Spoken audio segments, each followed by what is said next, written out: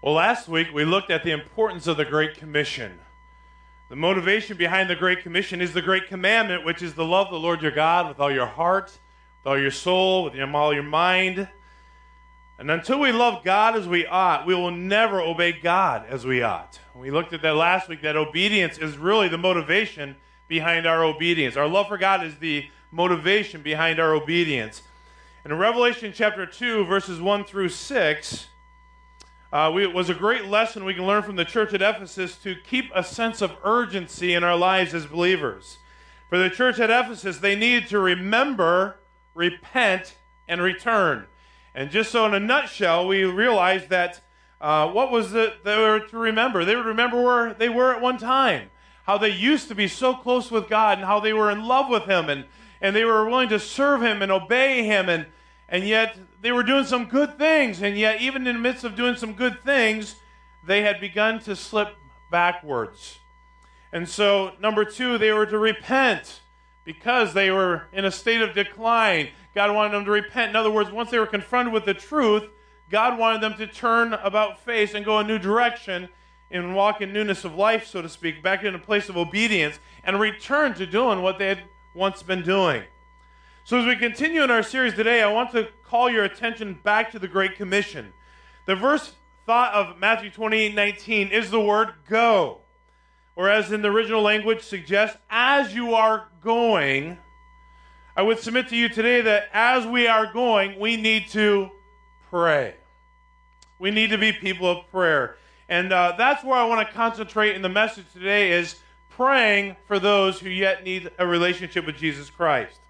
So if I could encourage you today, be thinking about the attitude of the lost, the attitude of Jesus, and the attitude of the world around us, and then we're going to look at some things in how we should pray for the lost. So as we get started today, let's look to the Lord in prayer. Dear Heavenly Father, God, we thank you so much for the opportunity that we have to come before you. We ask, God, that you would speak to our hearts. We ask, God, that you would just, in a way that only you can do, Lord, challenge us, but not only challenge us, change us, Lord, to be the person that you've called us to be. And Lord, I pray that as we go out from this place, that we will be people who pray for the lost around us, Lord, because the reality of is a world without Christ is a world that is destined to go to hell. And we ask, God, that you would, Lord, motivate us, renew our sense of urgency, our sense of love for the lost, Lord, in a way that we would pray for them. And we pray these things in Jesus' name. Amen. Well, the first attitude I want to look at this morning is found in John chapter 3, verses 16 and 17. It says this, they're very familiar verses. Probably for many of you, some of the first verses that you've ever learned in your walk with the Lord. John 3, 16 and 17 says, "For God so loved the world in this way, He gave His one and only Son, so that everyone who believes in Him will not perish but have eternal life. For God did not send His Son into the world that He might condemn the world, but that the world might be saved through Him." And in Romans chapter 5, verse 8, it says, "But God proved His love for us in that while we were still sinners, Christ died for us." I want you to see a couple things about these verses. In Luke chapter 19, verse 10, "For the Son of Man has come to seek and to save the lost." But I want you to see not only what God did, what was His attitude toward the lost? He loved them. And if that was His attitude towards the lost, should it not also be our attitude? That God loved the world, and if we're to be like Him, we should love the world around us, and that we care for their eternal estate. But His love prompted Him to do something, and that's the second part of the verses there. He so loved the world that He died on the cross for the world. You know, we said many times that the first part of that definition of love is that love is a decision that results in an action. Let me say that again. Love is a decision that results in an action. You know, in our everyday world, as we think about our relationships with our family, as we think about our relationship with our relatives and so forth, if we say that we love them, it prompts us to do. It's one thing to say, well, I love you, but I'm not going to help you. It's one thing to say, I love you, but I'm not going to come alongside you and encourage you. See, love, if it is real, if it is genuine, always takes another step and produces an action. That was the example, the demonstration that Christ gave to us on the cross, is that He loved the world and then He died for it. His love was verified through His actions. Some people say, well, I have compassion. Well, compassion without action is not compassion. Do you get that? Compassion without action is not compassion. It might be empathy, it might be sympathy, but it's not compassion. When I have compassion for somebody, I do something about it. So the attitude of Jesus toward the lost was that he loved them. He cared for them. And as a result, he died for them. What was the attitude of Paul towards the lost? In Romans chapter 10 and verse 1, it says, Brother, my heart's desire and prayer to God concerning them is for their salvation. I don't know about you, but I can't always say that. Those are some really convicting words that Paul exemplifies for us. He says, my heart's desire. What is your heart's desire? Man, that's a convicting question, isn't it? Because I know me, I don't know about you, but I know me, and that's not always my heart's desire. My heart's desire is to get, to do, to be, and everything else that this world says that should be part of your life. But he says, my heart's desire and prayer. Once again, here's a decision that has resulted to action. He has made a decision because it is my desire, because I love them, is that I'm going to pray for them. And my prayer to God is for their salvation. I wonder, what is our heart's desire, and do we pray as we ought for the lost? Let me give you another attitude, the attitude of the lost world. We know what the attitude of Jesus was. It was to love them. We know the attitude of Paul was, and as he wrote so much of the New Testament and the Pauline epistles, was that he had a desire and prayer for the lost. But what is the attitude of the lost world that we live in? I want to look at 4 passages. The first one in 1 Corinthians chapter 2, verse 14 says, But the unbeliever does not welcome what comes from God's Spirit, because it is foolishness to him. He is not able to understand it, since it is evaluated spiritually. Now I want you to think about that just for a moment. The unbeliever does not welcome the things that come from God's Spirit. It is foolishness to them. They're not able to understand it, since it is a spiritual matter. Let's go on. 2 Corinthians 4:4 says, In their case, the God of this age has blinded the minds of the unbeliever, so they cannot see the light of the gospel of the glory of Christ, who is the image of God.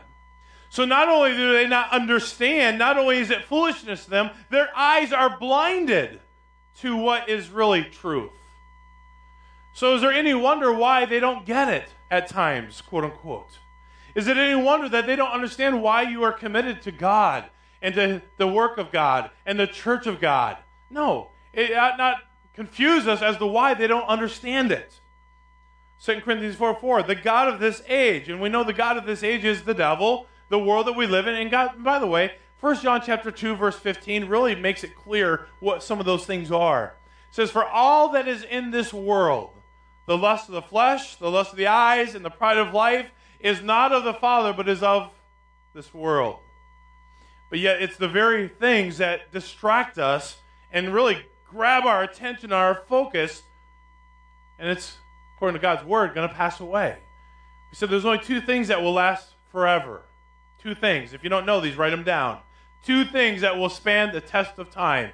It's the souls of men and the word of God. That's it. Your houses are not going to last. Your vehicles are not going to last. Your 401ks are not going to last. The souls of men and the word of God is what will last forever. So, they cannot see the light of the gospel, the glory of Christ, who's the image of God. 2 Timothy 2:26, Then they may come to their senses and escape the devil's trap, having been captured by him to do his will. It's almost as though God's word is reminding us is that the unsaved world, those who do not have a relationship with Jesus Christ, are trapped in their estate. The devil wants to keep them trapped so that they cannot come to a saving knowledge of Christ. All the more reason why we have to depend on God to do what we cannot do. Isn't that amazing? Honestly, if God knows your heart, knows my heart, wouldn't it be wonderful to say, you know what, I'm going to leave this guy to the Lord, and he's just going to come to the saving knowledge of Christ. His life is going to change, and that's what I'm going to do for him. Problem is, you can't do that. That's the work that only God can do. Even if you wanted to. We have to depend on God and his strength and his word to convict men and draw them to himself. We can't do that. We are seed planters. We're waterers of that seed. But you got to be busy doing it.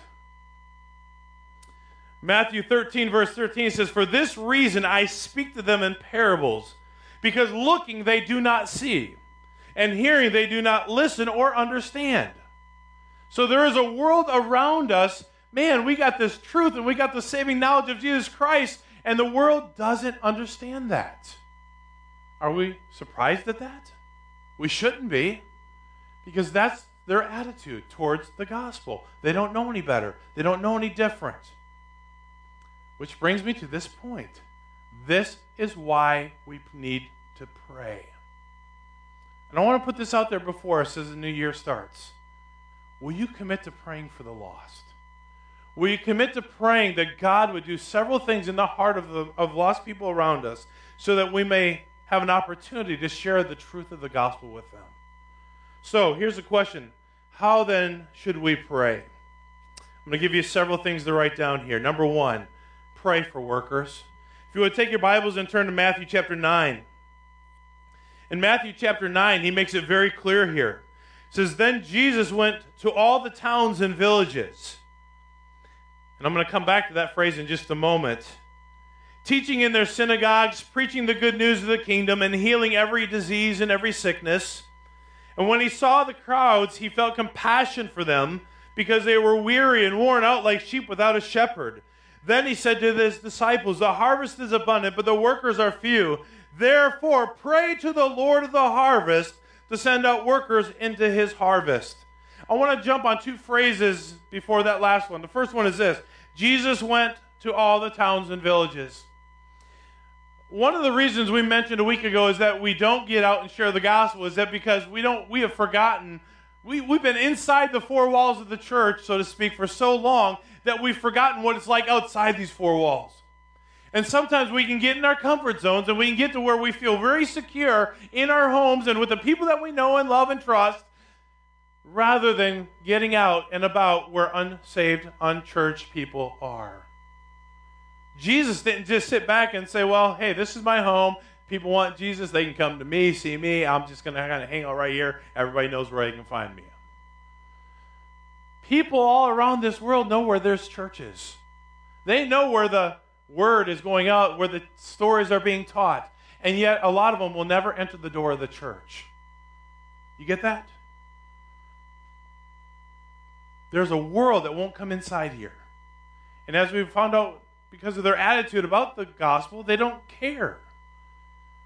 Jesus went to them. He went out and about to the towns and villages. And then he says he felt compassion for them. He could sense that they were weary, worn out, like sheep without a shepherd. And here's what he said. Here's what you need to pray for. Pray that the Lord of the harvest would send out workers into the harvest. Could it be that God wants you to be part of his harvest work? Could it be that God wants you to be out and about, sharing the gospel, planting seeds, watering some seed? Are you willing to do that? I think the first thing that we need to pray for is for workers. Pray for workers.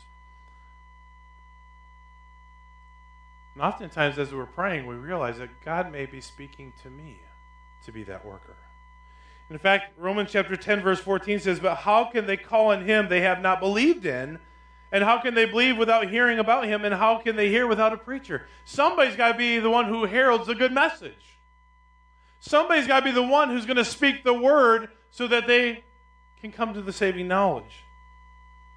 So how should we pray? You pray for workers. And while you're praying for workers, pray that maybe God would use me to be that worker. Number two, pray for boldness. See, that's a huge thing because I'm so timid, I'm so shy. I'm really not, wired that way to just talk to people. Pray for boldness, because here's what God's word says. In Ephesians chapter 6, verses 19 and 20 says, "Pray also for me that the message may be given to me when I open my mouth to make known the boldness of the mystery of the gospel." Think about this. He says, pray for me that I would have boldness to make known the mysteries of the gospel. "For this I am an ambassador in chains. Pray that I might be bold enough in him to speak as I should." Isn't that awesome? Here's a guy who's written so much of the New Testament. You would think in our mind's eye that here's a guy who's just got it all taken care of. He's bold. I mean, look at all the things he's done. He says, oh, wait a minute. You better pray for me because I can't do this without him. And none of us can. Pray for boldness. God's word has already reminded us in Acts chapter 1, verse 8, it says, but you shall receive power after the Holy Spirit has come upon you, and you will be my witnesses in Jerusalem, Judea, Samaria, and to the ends of the earth. You have the power. 2 Timothy chapter 1, verse 7 says, God has not given us a spirit of fearfulness, but one of power, love, and sound judgment. We don't have to be afraid. We don't have to be scared. God has given us a spirit of power, love. One more. Turn your Bibles to Acts chapter 4. Acts chapter 4. I love this passage.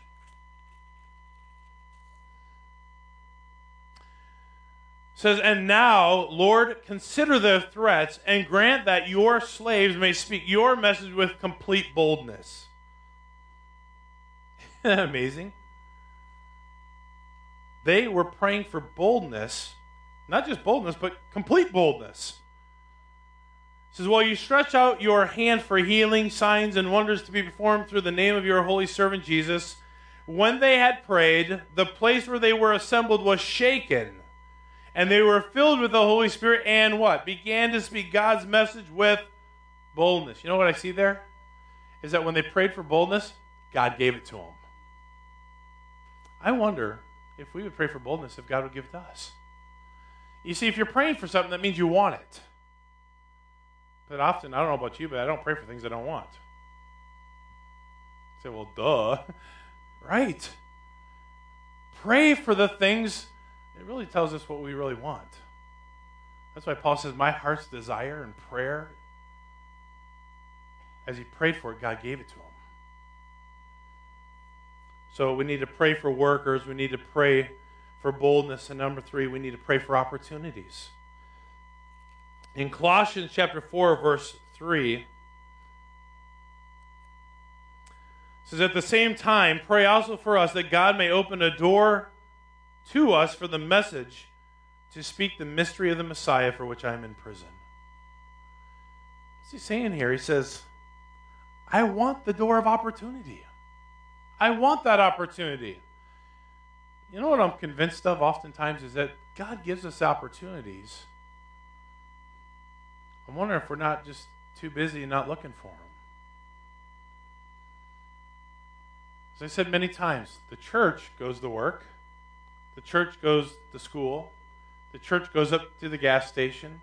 The church goes up to the grocery store. The church talks to the neighbor next door. The church is out and about everywhere.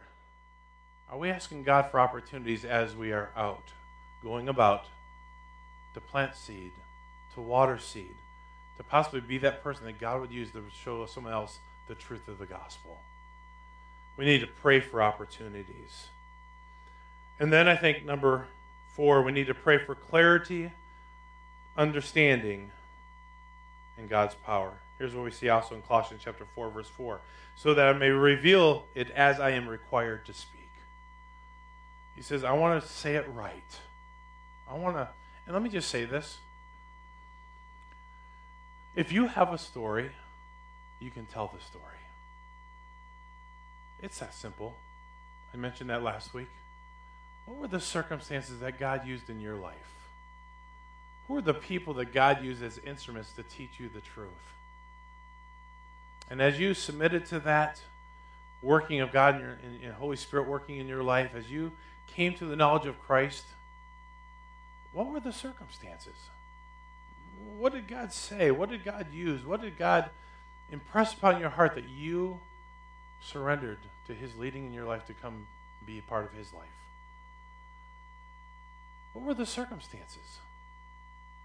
If you've got a story, if you know Jesus Christ is your Savior, you can share that with someone. God will teach you what to say. He'll bring to remembrance the things that you need to know. And as you walk with Him, He'll teach you some more things, as long as you're relying on the Holy Spirit to do it and not yourself. Acts 26, verse 18 says, to open their eyes so they may turn from darkness to light, from the power of Satan to God. Why does he say that? Remember what he already told us is that it's almost as if the unsaved, the lost world, is trapped by Satan. And they are in that snare and they can't get out. So he says, here's what, pray to open their eyes so that they may turn from darkness to light, turn from the power of Satan to God, that by faith in me they may receive the forgiveness of sins and share among those who are sanctified. He says, listen, we need to pray for this. We need to pray according to 1 Corinthians 2, 4, and 5. My speech and my proclamation were not with persuasive words of wisdom, but with powerful demonstration by the Spirit. Think about this. You can't convince someone to come to the knowledge of Christ. You can't.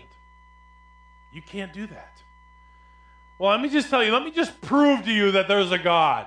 Now let me prove to you that the Bible is right. Let me prove to you that it'll change everything. Now, we're convinced of it as believers, right? Right? I hope you are. But here's what he says in verse 5. So that your faith might not be based on man's wisdom, but on God's power.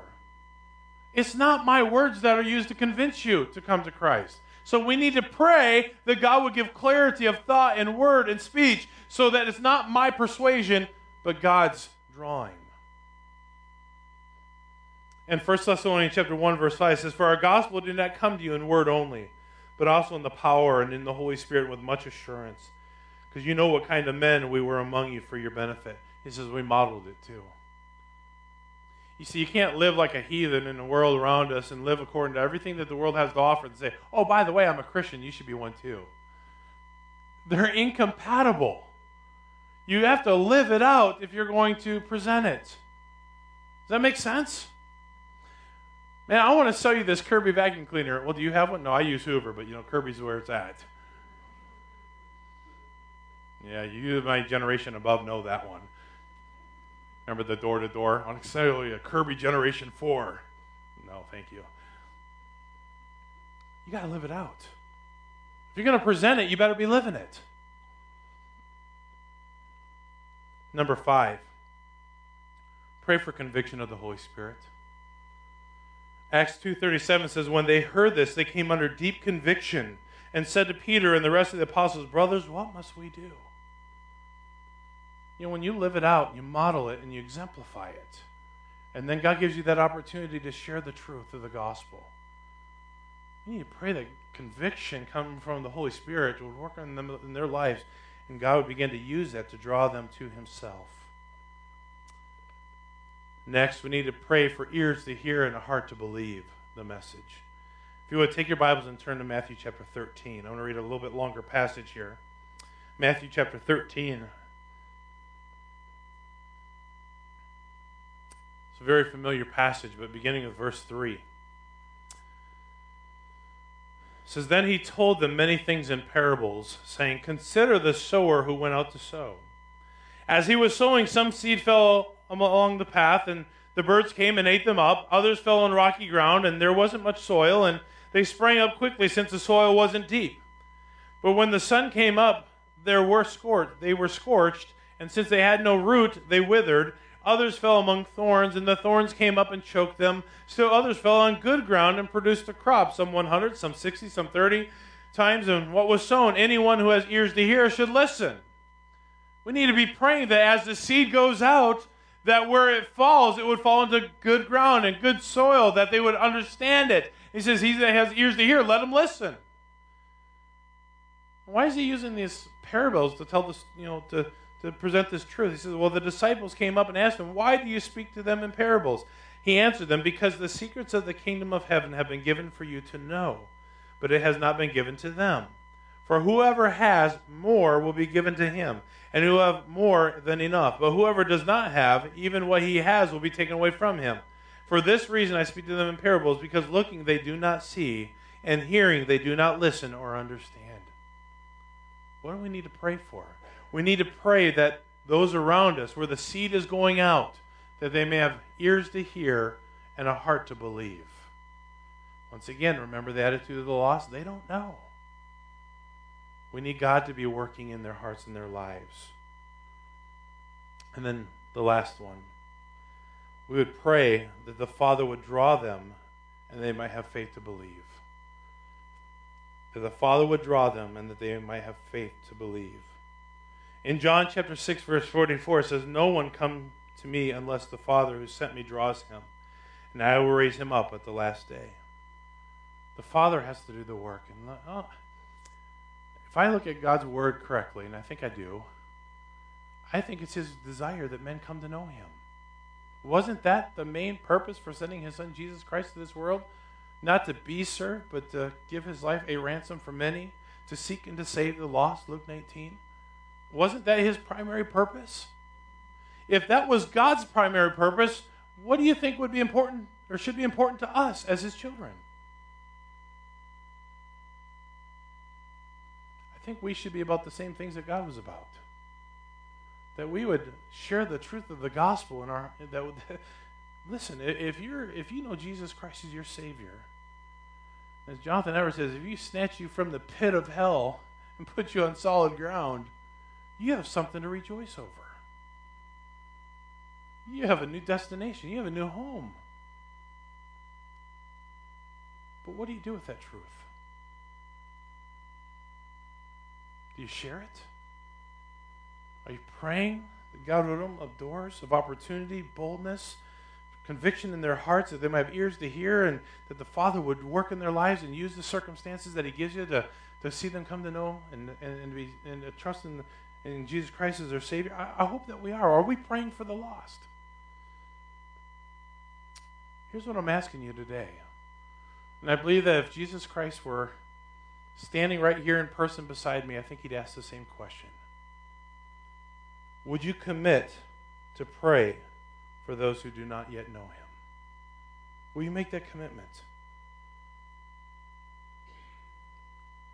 This morning, I want to, as I've been saying the last couple of weeks, I want to just challenge you with something this morning. On the back table, there is a blue piece of paper on the credenza on the way out. It says Scripture Prayers for the Lost. It takes many of these passages that we've looked at, but just does one thing. Leaves a blank so that you can put your friends' names in there that do not know Jesus Christ as their Savior. John 6:44, "Father, in the name of Jesus, I plead that you will draw blank to Jesus Christ in true faith and repentance. In the name of Jesus, I ask you, Father, to quicken blank who is dead in sins and trespasses," Ephesians 2:1. It's praying back the Scripture for the friends that you know need Jesus Christ. On the back of this sheet is something I've called the 411 initiative. 411. Let me explain it to you very quickly. 411. 4. Why 4? It's because I just chose 4. No other reason. Here's why I'm saying this. I think all of us in this room know 4 people that need Jesus. Would that be true? Thank you. I think all of us know a handful of people that need Jesus. Choose 4. If you want 24, there's room for 24 on there. But consider praying for 4 people every day. 1 for once a day for 1 minute. 4 people once a day for 1 minute. Here's what I'm saying this. So many of us are so busy, so focused on what we think we have to get done in a given day that we don't pray for the lost. Now, I know that's not true of you guys. It's true of me. I know you guys probably are already doing this. Maybe not. But we need to get focused outside these walls. Amen? Over and over. And trust me, there's another 27 verses I didn't touch on that continue to urge us to pray for the lost around us. I just picked a couple in each category. There is a world around us that is dying and going to hell. Would you pray for some? Would you make that commitment today? Just to take a minute, once a day at least, to pray for several people that you know need a relationship with Jesus Christ. And you begin to pray for boldness and clarity of thought and speech. You pray that God would convict them. You pray that they would have ears to hear and eyes to see and a heart to understand, that they would come to faith, that God would draw them to himself, but that he might answer your prayer. will you just make a commitment to pray for at least 4 people once a day for a minute? And I think what we're going to see is that your heart for the lost will begin to grow as you continuously lift them up before Jesus Christ. Let's get back in a habit. Someone says that it takes 57 days for something to become a habit in your life. If you're not doing it every day, you're going to have to get back in the practice of doing it every day so that it becomes a habit to pray for those around us. This will help you to know how to pray. Praying back the scriptures with people in mind. Put them before you every day. Put this in your Bible. Pray for them daily, every day. They're on the table on the way out. If you feel so led, you can grab one. If you don't feel so led, we need to pray for other things. That God will work in our hearts to give us that burden back. Question as we leave this morning, will you make a commitment to pray for the lost? Let's see what God will do. I mentioned this a couple weeks ago. If someone leaves this church over here and comes to this church, or leaves this church and goes to that church, churches aren't growing. You may have 3 new families, but they come from other churches. Our church isn't growing. I really don't want to grow by that method. My desire is that God would allow us to grow from seeing people come to the saving knowledge of Him. Amen? Wouldn't that be exciting? Let me just say this morning. The message is really geared to those who already have a faith in Jesus Christ.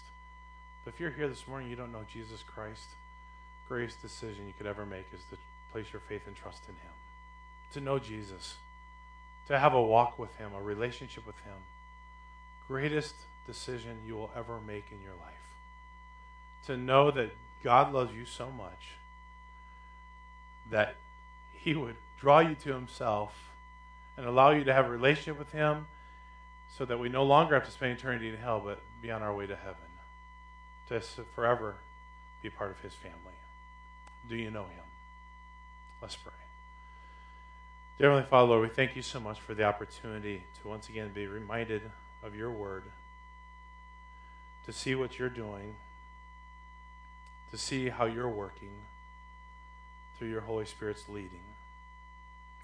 And I ask, God, that You would do what only You can do in changing our hearts, giving us a heart that is committed to You and to praying for the lost.